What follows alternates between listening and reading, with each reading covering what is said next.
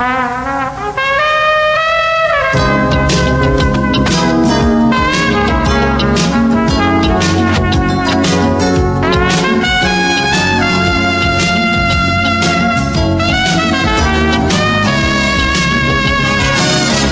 to PI's Declassified, an inside look at the world of private investigators.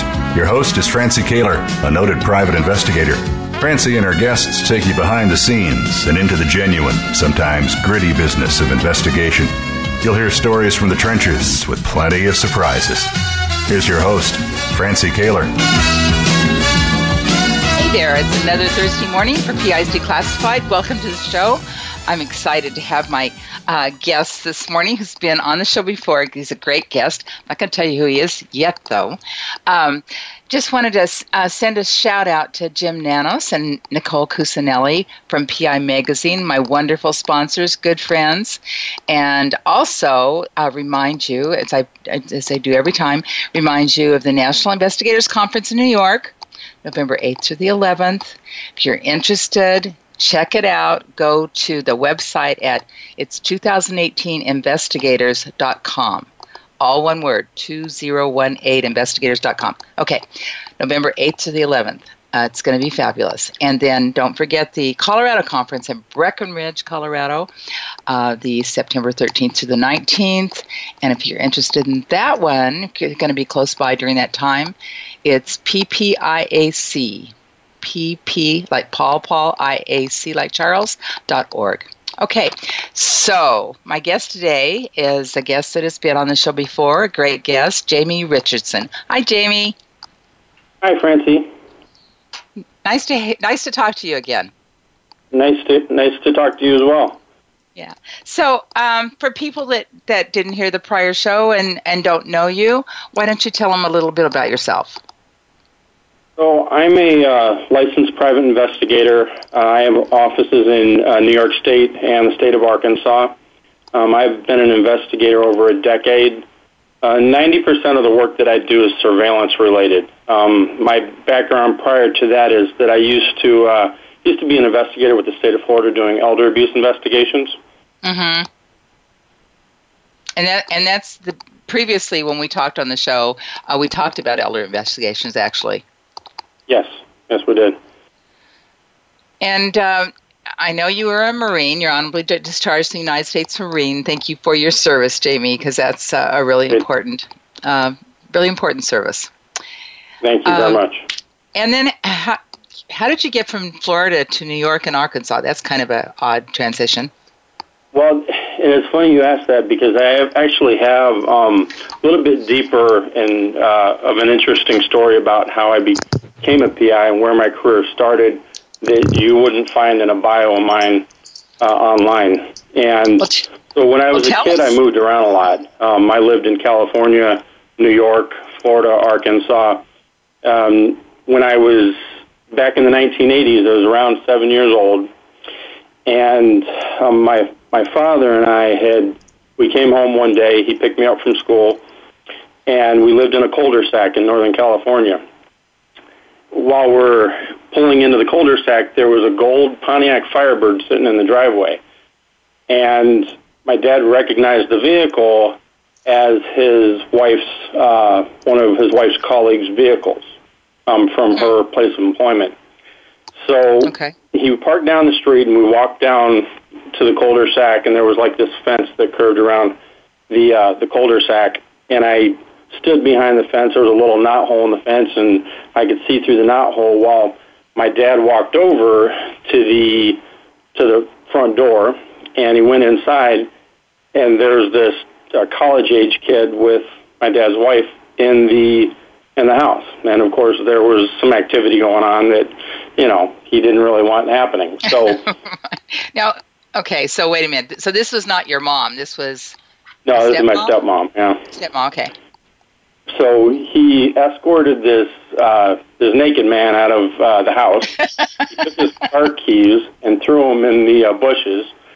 And the kid ran off down the street, and, of course, he was never heard from again. My father filed for divorce.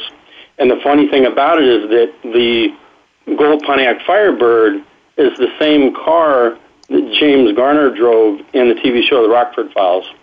Really? Yep. And do you know the story behind that? Other than I used to watch, The Rockford Files a lot when I was a kid. It was one of my favorite shows. Huh. Wow. He happened to have that car. Okay, it wasn't actually James Garner that was having the affair, but... No. Right. I'm glad you cleared that up. Right. So how did that launch your career? Well, I think that into the world of spying and investigations and stuff, and I didn't know for another 23 years what I was actually meant to do. And, all this time later, I love shows like, Sherlock Holmes and James Bond shows and, right. stuff like that. And then, of course, after getting the job as an elder abuse investigator, it kind of launched me into what I do now. So I think it all comes full circle, and I'm very grateful at where I'm at in life.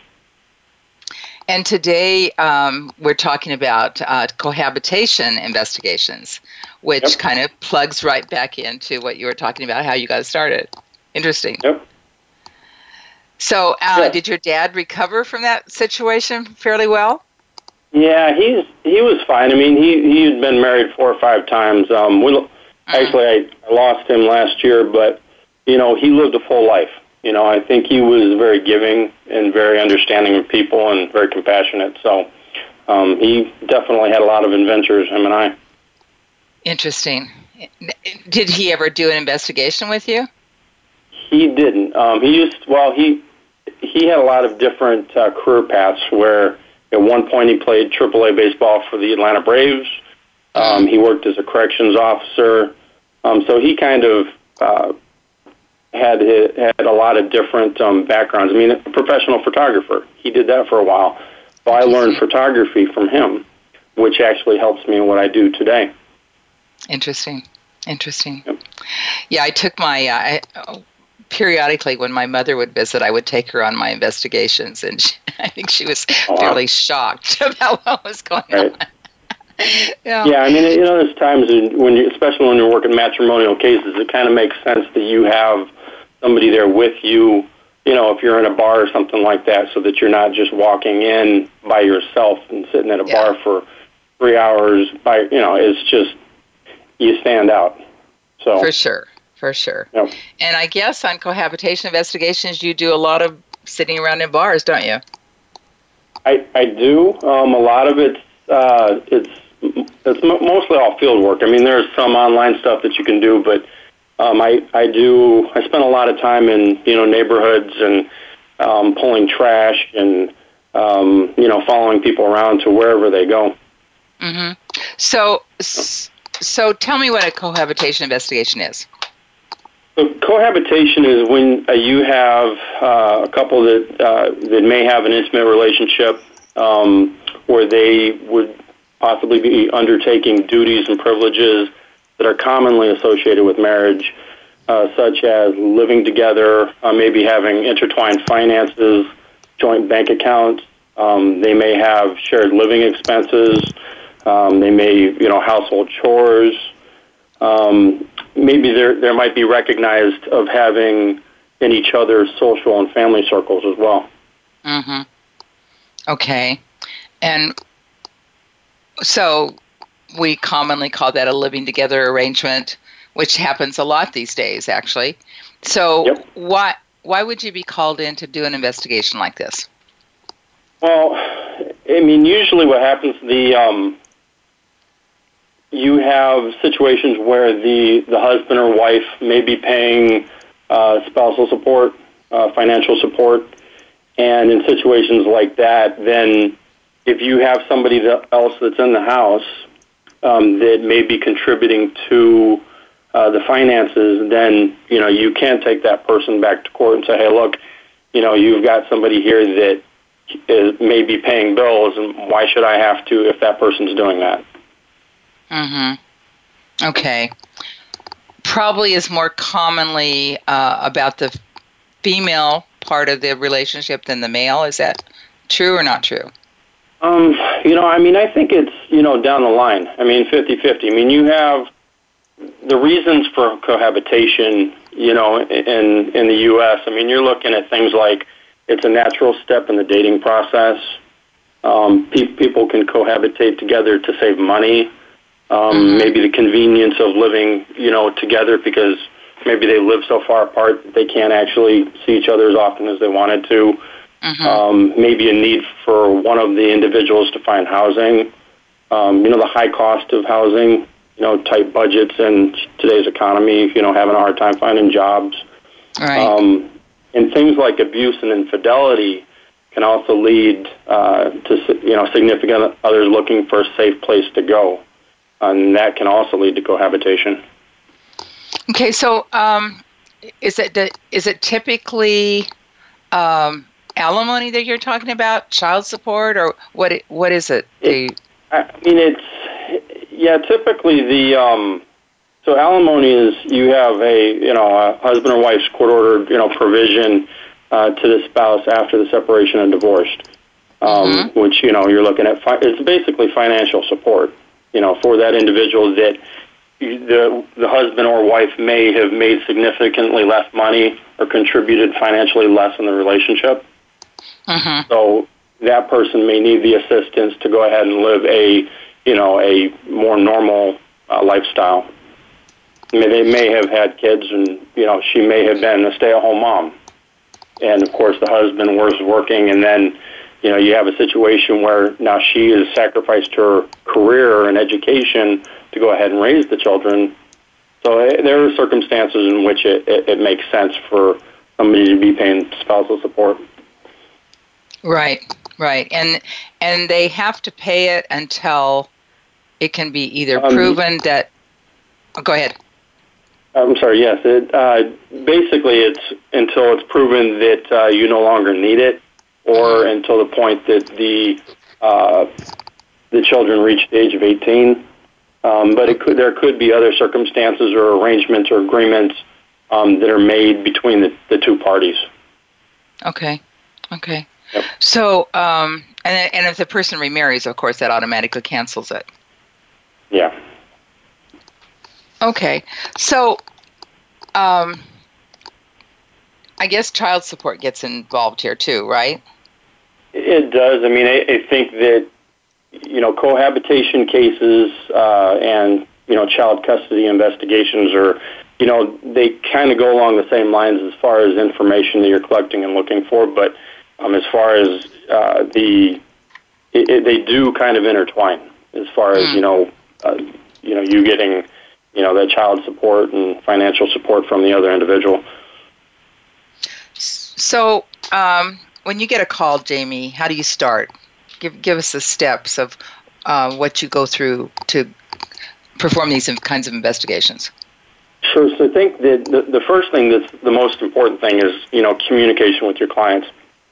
Being prepared and having a good plan as to what you're going to do in an investigation, setting up goals and benchmarks for your clients and keeping your clients into the loop of what you're actually doing. Of course, our clients, they're not investigators. That's why they hire us. And typically on a cohabitation case, the average amount of time that I spend on a case like that may be anywhere between 20 and 40 hours, depending on, my client's budget. Obviously, the more time that they can hire us for, the more evidence we can collect. Okay, so I'm interested because one of the most difficult things with situations involving surveillance and when you don't know what you're actually faced with is how do you estimate fees? I'm not talking about the amount, but the hours involved that you're going to be charging the client. Okay, so the way that I figure that is that, and I'll give you an example. So an example would be, let's say a client came to me and they said, well, my budget is 4 to 5 hours, okay?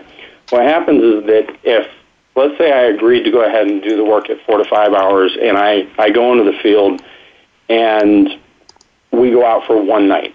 So I go out in the evening, between 10 and midnight, and then I come back in the morning between 6 and 8 a.m. And let's say I do see a vehicle that's parked at the residence or I see some activity there that may indicate that somebody's living there. The problem with that is that just going out one time or two times is not enough information for the courts really to make a decision whether or not somebody's actually living there. Right. So you have to give yourself time as an investigator to go ahead and see something occurring over a period of time. I've found in the cases that I've worked, it's usually, up to a week, a couple days of being out there, so that you can look for a pattern between people coming and going and activities at the residence. It's interesting. It doesn't seem like the court would accept a week as being evidence of cohabitation. I mean, you'd be surprised. I mean, I've had cases I'll give you an example. I had a case in Arkansas where I was out for, it was 5 days. And during that 5 days, I caught the subjects living together. They were going to church together. They would go grocery shopping together as a unit. They would go to, like the significant other would drive my subject's vehicle, which was like a minivan, and would be driving the kids to school, picking up the mail. So there are indicators that, can show what's actually going on. And so there are things that you can get in a very short period of time that can be helpful. And, of course, you're right. I mean, there are situations where you may need much longer period of time to collect information. Yeah, I would think you could make the argument, the other person can make the argument, oh, well, they just came and stayed with me for a week, Right, and that's part of it. I mean, there are a lot of things that you can do. An example would be, pulling the trash. I've had situations where I pulled receipts, bank statements, bills, envelopes, medication bottles, things that really show that there's more than just, somebody visiting for a short period of time or overnight or something like that. For sure. Jamie, we need to take a really quick break, but I want to come back to this. This is interesting. We'll be right back. Great.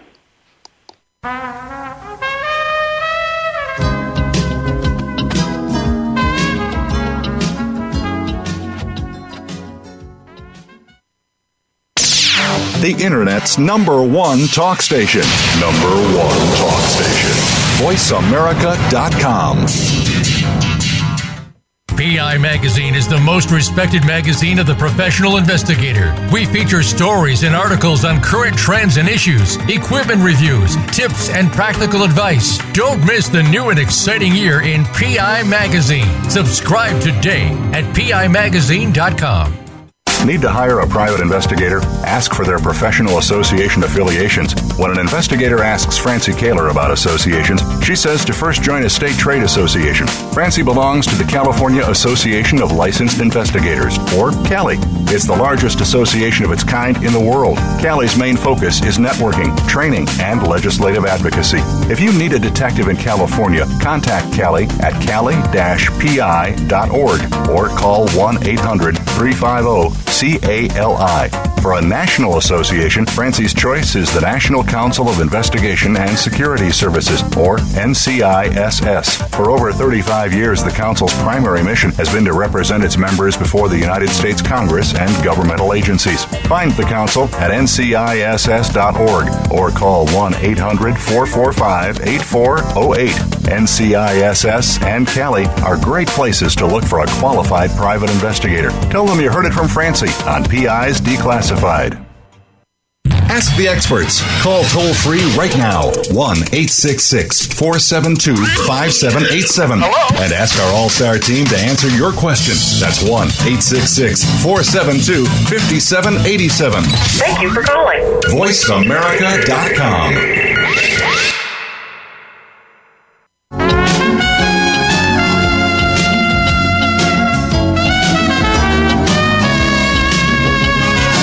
You're listening to PI's Declassified with Francie Kaler. You can call into the program. We'll take questions and comments at 1-866-472-5788. That's 1-866-472-5788. You can also email your question to Francie. Send it to francie@pisdeclassified.com. Now, here's Francie Kaler. I'm here with Jamie Richardson, an investigator, licensed investigator from New York and Arkansas, and we're talking about cohabitation investigations. So we were just talking about how you schedule fees. So when you're talking to a client, I guess you develop first, what they're looking at. So what would be a typical call you would get? I would have somebody that would call me looking to prove that their ex was living with another individual, and then I would tailor my investigation around what they felt their needs were.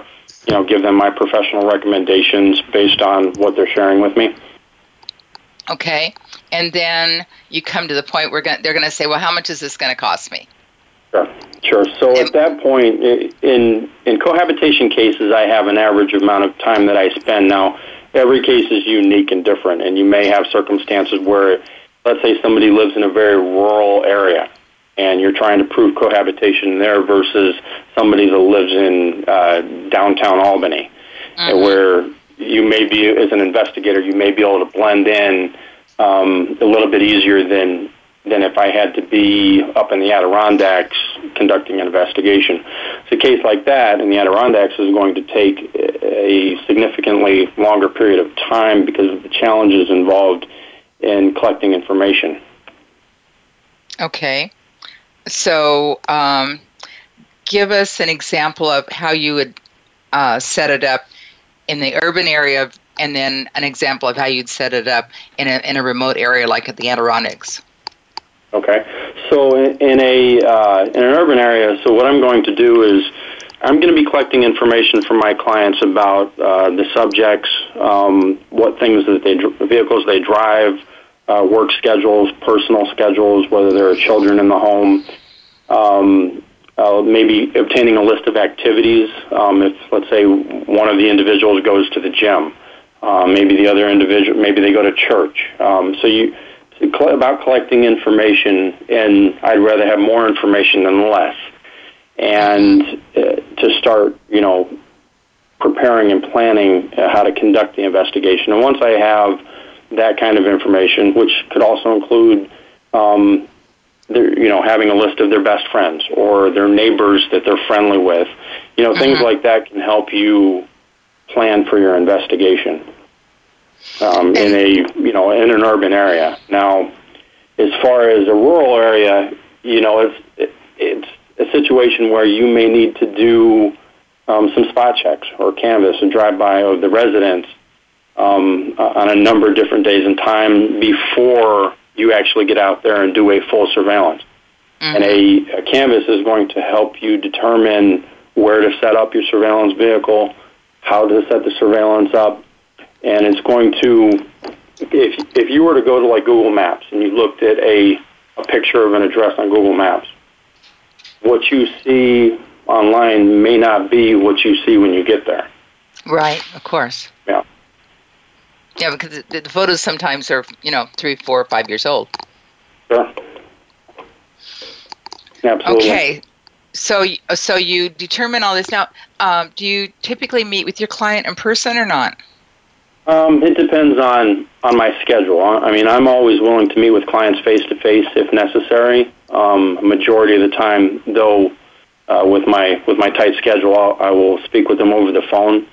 I always offer, with my clients at the end of the investigation, time to sit down with them and go over their report step by step so they understand what's in the report and what the information means and how to use it. And do you typically work with attorneys as well on these kind of cases? A lot of times I have either the attorneys will call me directly because they have a client that's looking for cohabitation investigation, or I will have a private individual who's working with an attorney on a cohabitation situation, and they will go ahead and connect me with their attorney. But it's generally the private clients that are, hiring me directly. I mean, I did have one about a week ago that it was the attorney hiring me. So It goes both ways. Okay. All right. So you've met with the client, or you talked to the client, and you determined you're going to need X number of days. You charge them for travel time, evidently. I'm assuming. I do. With my firm, I charge office to office. In other words, my time starts when I leave the office, and then it ends when I return. I know that a lot of private investigators out there do charge for mileage. It's not something that I do. I just kind of cut that out, and I end up, I take care of it at the end of the year with my tax stuff. So. Okay, that's a good tip. Okay, so you say, okay, now, Mrs. So and so or Mr. So and so, I estimate that based on what we've been talking about, I'm gonna spend 4 days. I'm gonna have travel time. This is going to be X number of hours at whatever fee you quoted them. Is that how you do it? Yep. Okay. And what if they tell you that, I talked to somebody else and they could do it cheaper? What do we say then? Well, my response to that is that you get what you pay for.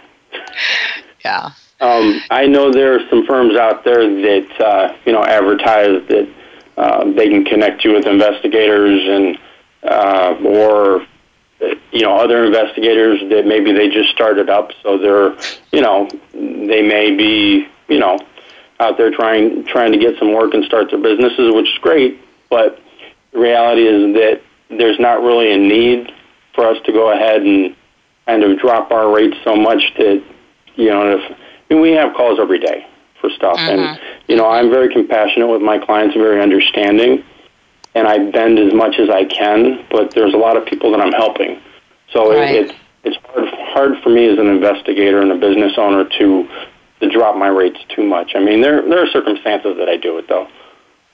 Yeah, I mean, periodically we all have cases where we, they pull at our heartstrings and we get emotionally involved and do it for a lesser rate, for example. But yeah, I mean, really, if you value your time, and that's what we do, we sell our time, we sell our services, our time. If you value your time and you do a good job, then you don't want to cut back.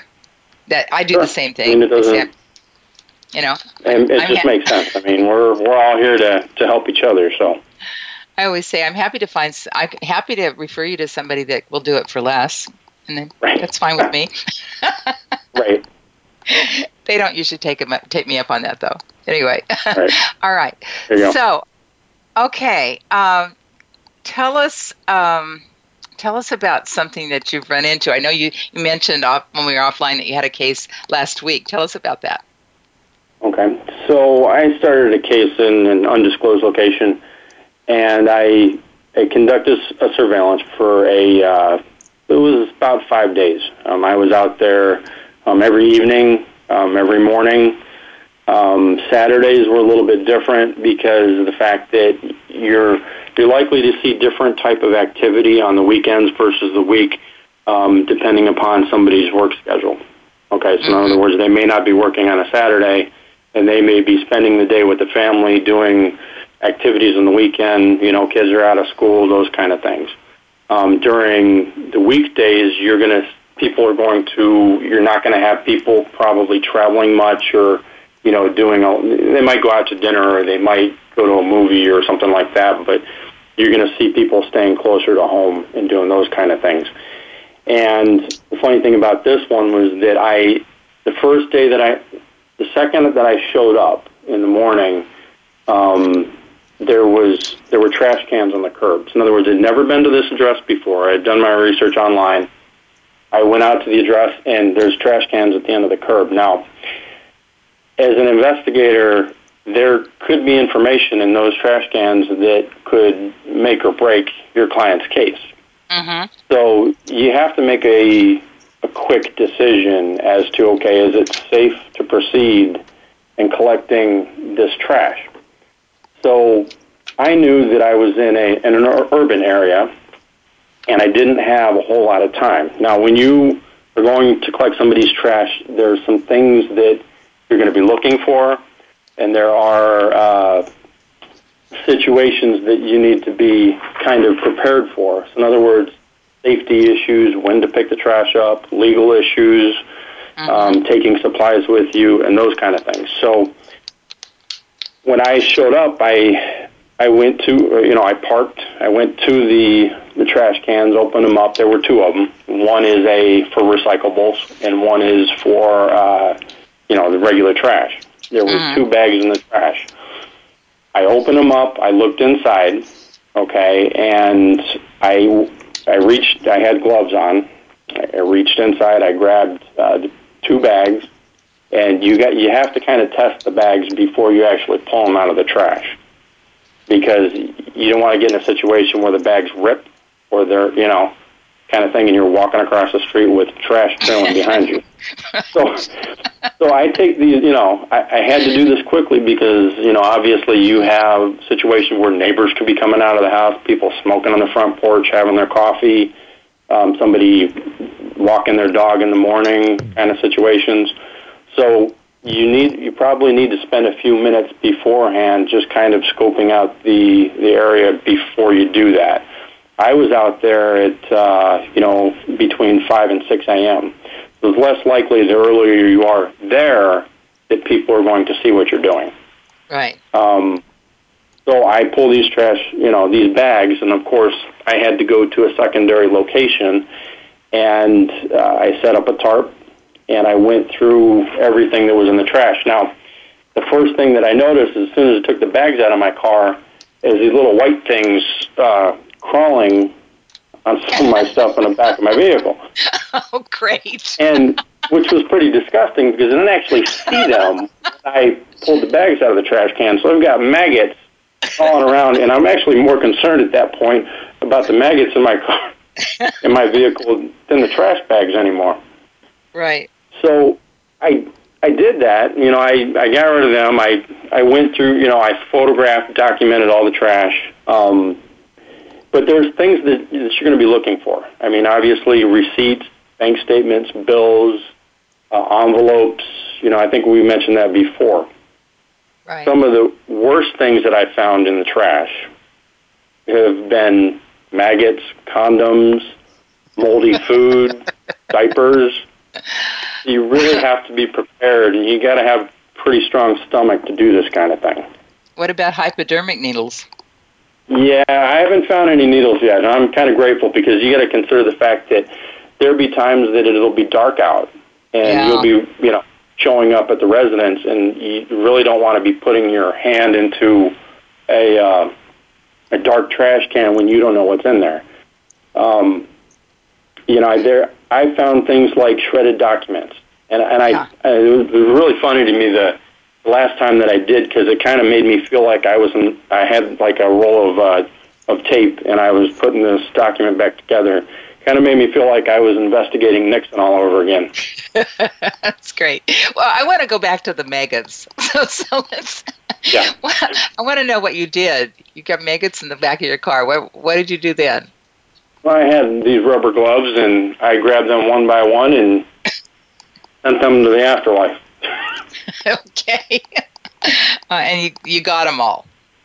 Yeah. I had to clear everything out, but yeah, I got them. Yeah, okay. All right. And that's kind of about being prepared. I mean, you never know what's going to be in a trash can, and, people will put anything in there. Yeah, for sure. So, so let's talk about the legal issues a little bit on this, because this could be really dicey if you're taking somebody's trash. Because our listeners may be surprised that this is even done. I know. So with regarding to legal issues, one of the things that you need to be extremely cautious of is trespassing. If the garbage cans are at the end of the curb at somebody's property, then you have a right to go ahead and pull that because it's on the public right away. It's public domain. But if the trash cans are up against the house and you go onto their property and you were digging around in their trash, there are a number of issues that could happen. I mean, you could be charged with trespassing, which you don't want.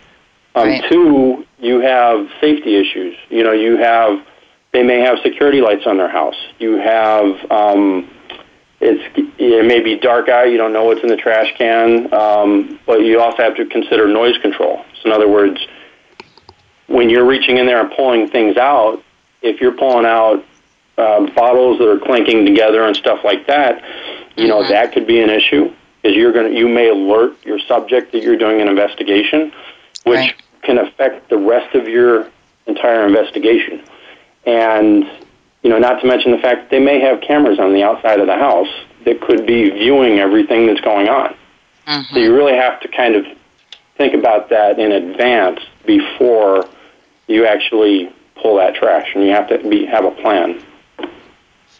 That's a really good point. And I should mention that some cities and counties have ordinances that say that the trash belongs to the the utility company that's picking it up. Sure, and I would say that, anytime that you're going to partake in something like that, obviously you want to check with your local, city, ordinances and see what you can and can't do. Or, speak with an attorney. But where I live, it's not an issue. Yeah. Okay. A lot of cities across the country have adopted privacy laws like that. So it's those of you that are listening and thinking about doing something like this, as well to be aware that that could be a problem. Yes. And some ordinances just say you can't do it. Period. You can't. And what that basically means is that you have to use other avenues to collect, the evidence that you're looking for. Right. That's all. Okay. All right. We're going to take another break, Jamie. We'll be right back.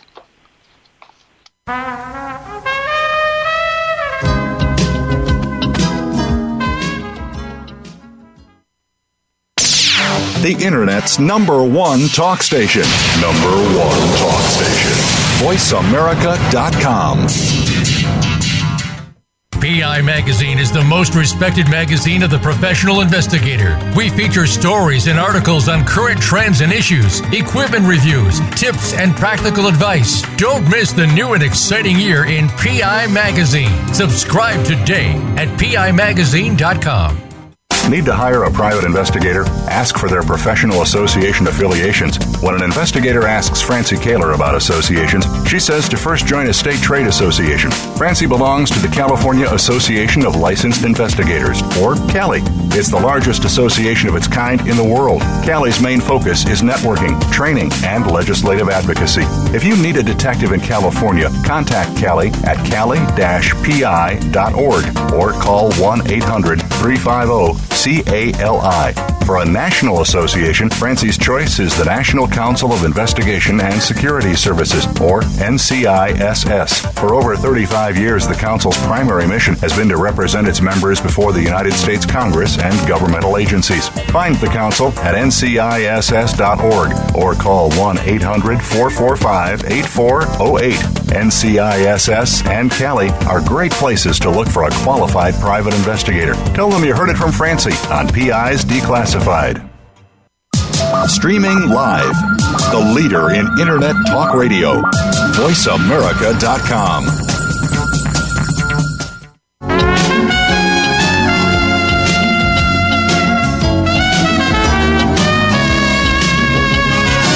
You're listening to PI's Declassified with Francie Kaler.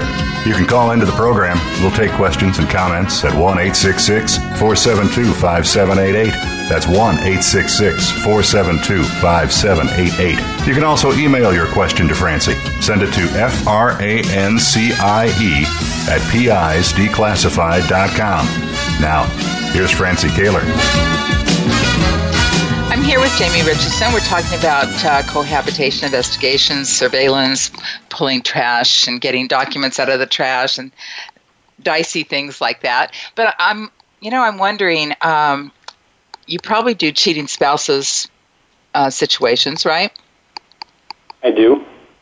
So New York is a no-fault state. Is Arkansas as well? Yeah. So I'll say this much: I get a lot more calls for the cohabitation stuff than I do the matrimonial, and I'm glad you brought that up, because of the fact that what I've noticed in the last, I would say, maybe 4 years or so, and especially in New York State, that we still get calls as investigators for matrimonial cases. However, the courts don't necessarily need the information or the proof of infidelity anymore, especially in New York. Right. And because of that, there's been a shift, in my opinion, for the things that our clients actually need. Now, I have private clients that will call me for peace of mind for cheating spouses or, matrimonial type cases. But what happens is that now the cohabitation, I think, is coming to the forefront, and investigators or at least I am, getting a lot more calls for cohabitation investigations because it's something that affects people's pocketbooks. Right, for sure. I can see that. Yep. And do you know if Arkansas is a no-fault state?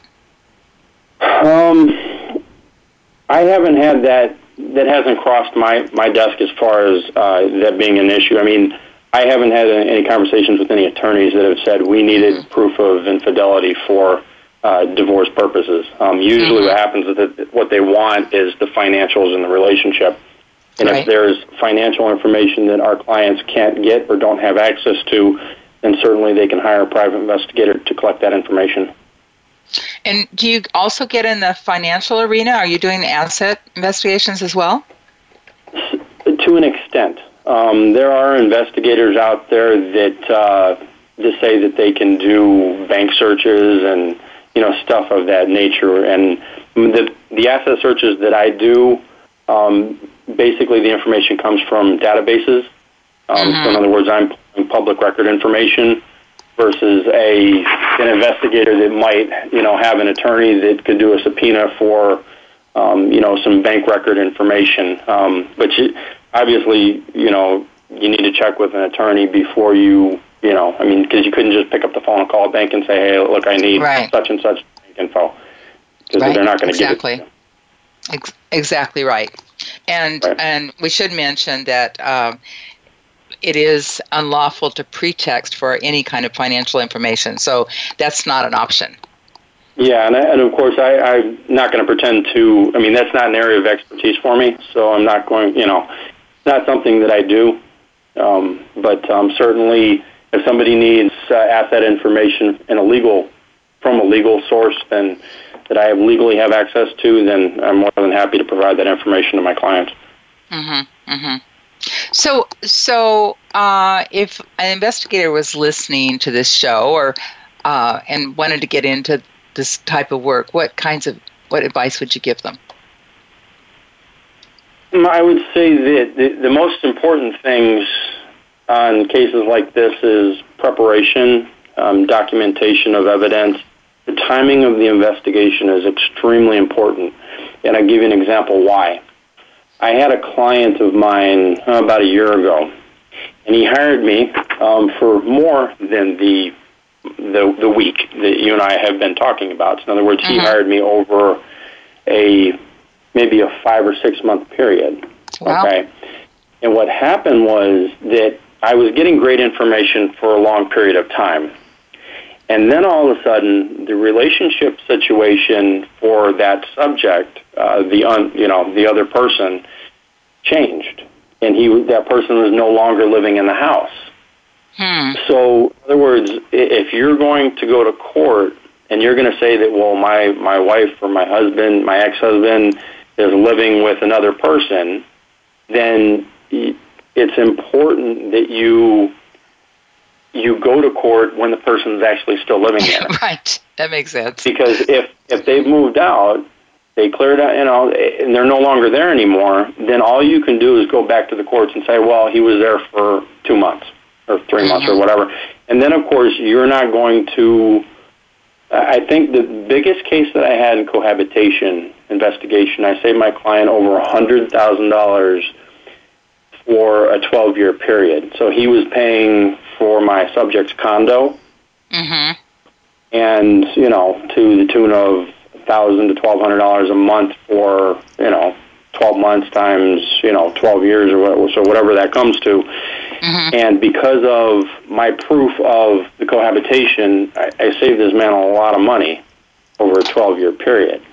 So had he hired me and then continued on after the relationship there ended, then that could have affected him over the length of, the amount of money that he would have been saving. So, right, that's huge. huge. That's huge. Yeah, absolutely. And so, in that case, what was the situation? That was his ex-wife. His ex-wife, and the ex-wife had multiple children of her own with him, and then this new guy was living with them. They were going to church together. They were going to Redbox and picking out movies together. They were doing all the things that two people in a serious relationship would be doing. Mm-hmm. Yep. I actually didn't know that getting a Redbox was criteria, but I'll plug that into my list. Well, I mean, it's just it's a piece of the puzzle. I mean, I'm not just saying that it's the only thing, but it's them going as a family unit to do family activities. Sure. And you collect as much information as you can and let the courts decide what the important piece of information is so that they can make an informed decision. Right. And so, Jamie, do you have to testify on cases like this? I do, and I have. Typically, you're in court for a couple hours and out. They're pretty straightforward. In court, I'm testifying that I observed or I wrote the report that they're looking at. I will have both attorneys asking me questions about what's in the report. There may be a photograph in my report that they want to discuss. Do you ever get challenged on legality? I've never been challenged on the legality, and I think that the reason for that is because I'm let me say this much, and I know that. So let's say somebody hires me for 20 hours, okay, and I do an investigation. I spend the 20 hours. I may end up spending 6, 7, 8 hours after the investigation writing the actual report. So in other words, right. I don't just write a quick cookie-cutter report. I have to go through and write a very detail-oriented report and check the report from all angles to make sure that at the end of the investigation, what I'm handing to my client and my client's attorney is as sound as possible. And I don't I don't charge clients for all that report writing time, but I think service to your clients to provide the most, concrete information that you can, at the end of the day.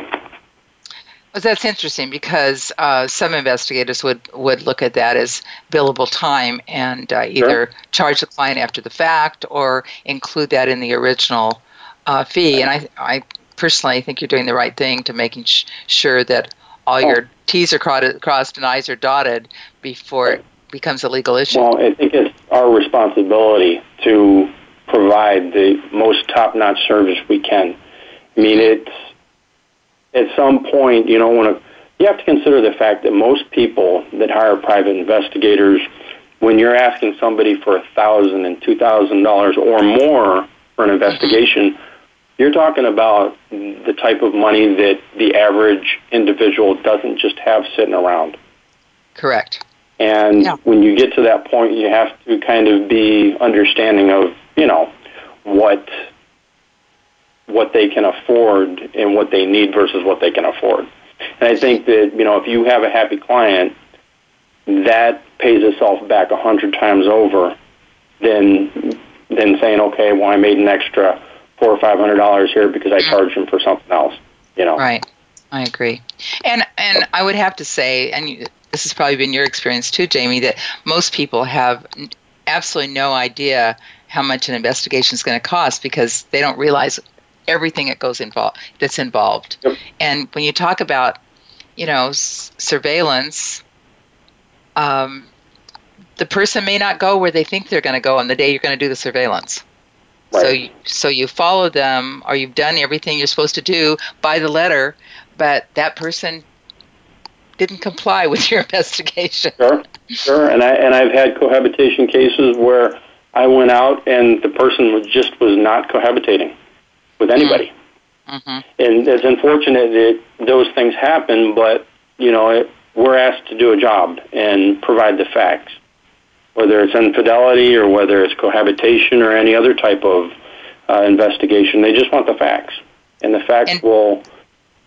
So I'm curious, did your client believe you when you came back with that information? Well, they have to, because I provide the evidence of that. So in other words, I photograph everything that happens on my investigation, whether there's evidence of it or not. So in other words, if I'm proving that there's no cohabitation, I'm photographing the residence and the vehicles and the ex coming and going from the house by herself. Mm-hmm. So it's not whether they have to kind of accept the information for what it is, And I prepare them and I explain to them, what I did, how I did it, why, what they're looking at. But at the end of the day, it's, you can't really dispute a photograph of whatever, I don't create situations, it's, a photograph is a 1,000 words, I think they say. Right. Well, and that's a little different than the cheating spouse thing, because a lot of times, even if you come back with information that you haven't found that they're cheating, they're already convinced in their own mind that the person is cheating, so it's hard to convince them otherwise. This is different. This is more fact-based information that you're developing. And that's why, let me say this much. I've had clients that say, well, I'm going to take a drive by the house and get the information, the license plate number on the car for you. And at that point, I have to stop them immediately and say, look, there's a reason you called me. I'm licensed to do this. Do you really want to get charged with stalking and harassment because you drove by your ex's house? So, I'm glad you brought up stalking, because do you have to be aware that there may be a restraining order on this person before you take the case? Yes, absolutely. And if I had a situation where somebody, as a matter of fact, it's in my contract, in every contract that I sign with my clients, I ask that question and I confirm that information. And they sign a contract saying that there is no, restraining order, order protection, in place. And if there was, I just couldn't take their case. Mm-hmm. Now, if that person was represented by an attorney, could you take the case then, even if they had a restraining order? If the attorney hires me and their client has an order of protection, I'm working for the attorney. So all my evidence goes directly to the attorney. Okay. So in that circumstance, yes, I could, because all my information is going to the attorney for legal purposes. But I just couldn't give it directly to the client. Definitely. Okay, Jamie, this is great. Thank you so much. This is great information. I appreciate you coming back on the show.